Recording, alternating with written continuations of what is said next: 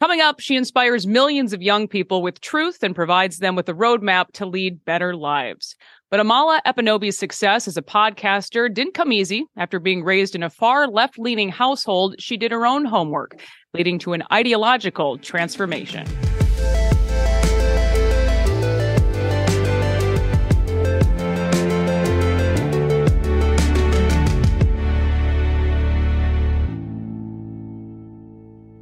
Welcome to Liz Collin Reports. I'm thrilled to welcome Amala Ekpunobi to the program. You have a lot of fans in Minnesota, Amala, people who love your bravery. I know that I am personally one of them, but thank you so much for joining me.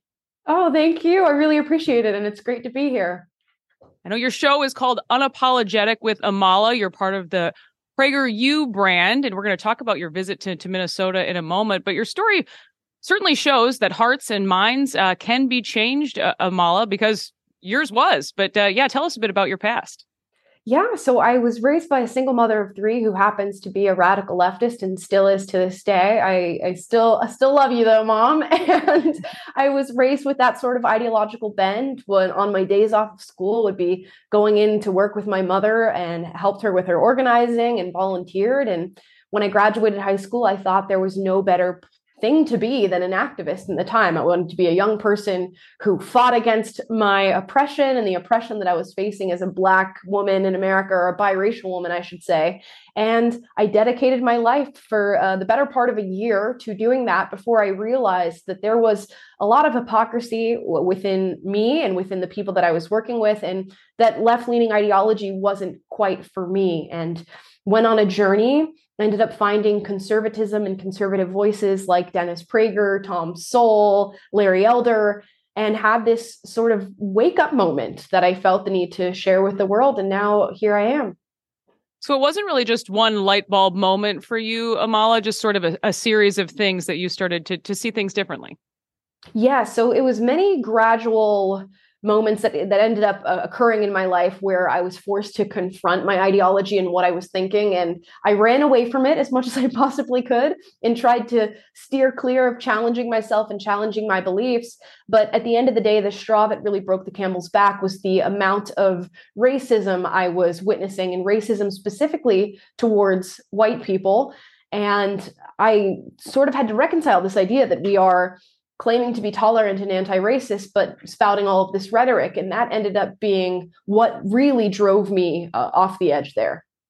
What is your relationship with your family like now? I know you mentioned your mom quite a bit in your shows and such, but I think many of us can relate to that with differing opinions in our families. But there does seem to be such a line in the sand now, and it sometimes seems difficult to get past that. And it's ruined a lot of relationships, quite frankly. Yeah, it's very true. And you know what? I understand it. When you're a parent and you're trying to raise your child up with values that you believe to be the best values for them and for the world, it can be disheartening to hear that they are going on to another camp or starting to challenge some of the things that you believe. But for me and my mother, it ended up being a contentious period of a few months where we went back and forth on all the different ideological debates that you could possibly have on any given issue. And we dealt with the disappointment of not finding congruence on any of them. But eventually we just decided that our mother-daughter relationship is far more important than anything else or any other argument that we could possibly have. And we set aside politics, and now we're better off than we ever were before. Oh, that's great to hear. We are doing this interview, as I mentioned, as you're traveling here very soon to Minneapolis. I said, luckily, it's not snowing anymore. But I know, but this is really the home to the defund the police movement, where George Floyd became a martyr in many cases. And now you have record crime, hundreds of carjackings, record homicides, a downtown that has turned into a ghost town. But what is the message that you are bringing to Minnesota?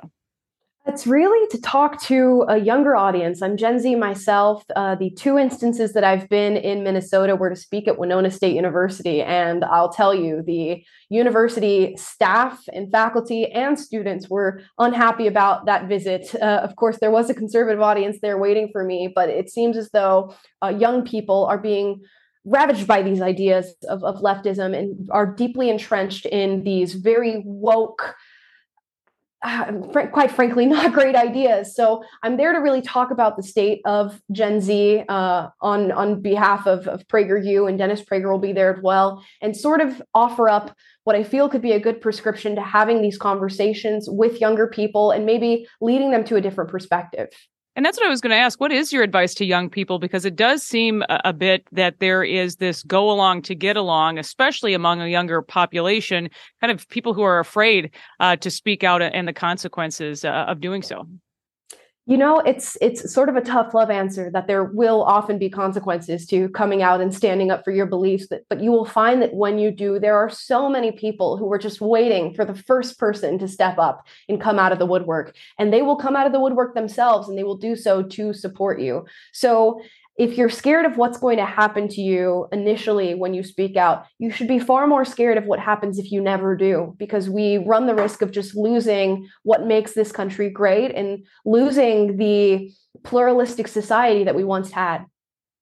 I heard an interview with you, but you said something interesting that at PragerU, you don't have talking points. There's not a message you have to stick to. It's not written in your contract or anything. You can disagree, and you know how that is encouraged. But on the other side of things, on the left, there is a lot of this, you think differently, you know, you're out of here.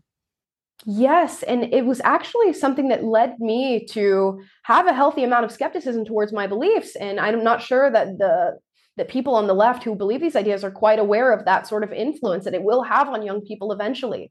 On the left, you sort of have this list of ideas that you are meant to subscribe yourself to. And even though you may believe in 99% of them, that 1% where you don't will get you exiled from the entire camp. So I think a lot of young people are going to find, I can't get on the entire bandwagon here, and they're going to be pushed away, be it from by cancel culture or ostracization from their communities. And you'll find that in the conservative camp of things, typically there is plenty of room for disagreement, and we actually do want to debate these ideas, go back and forth, and see if we can come to a better conclusion in doing so. So they will hopefully find a safe haven over here.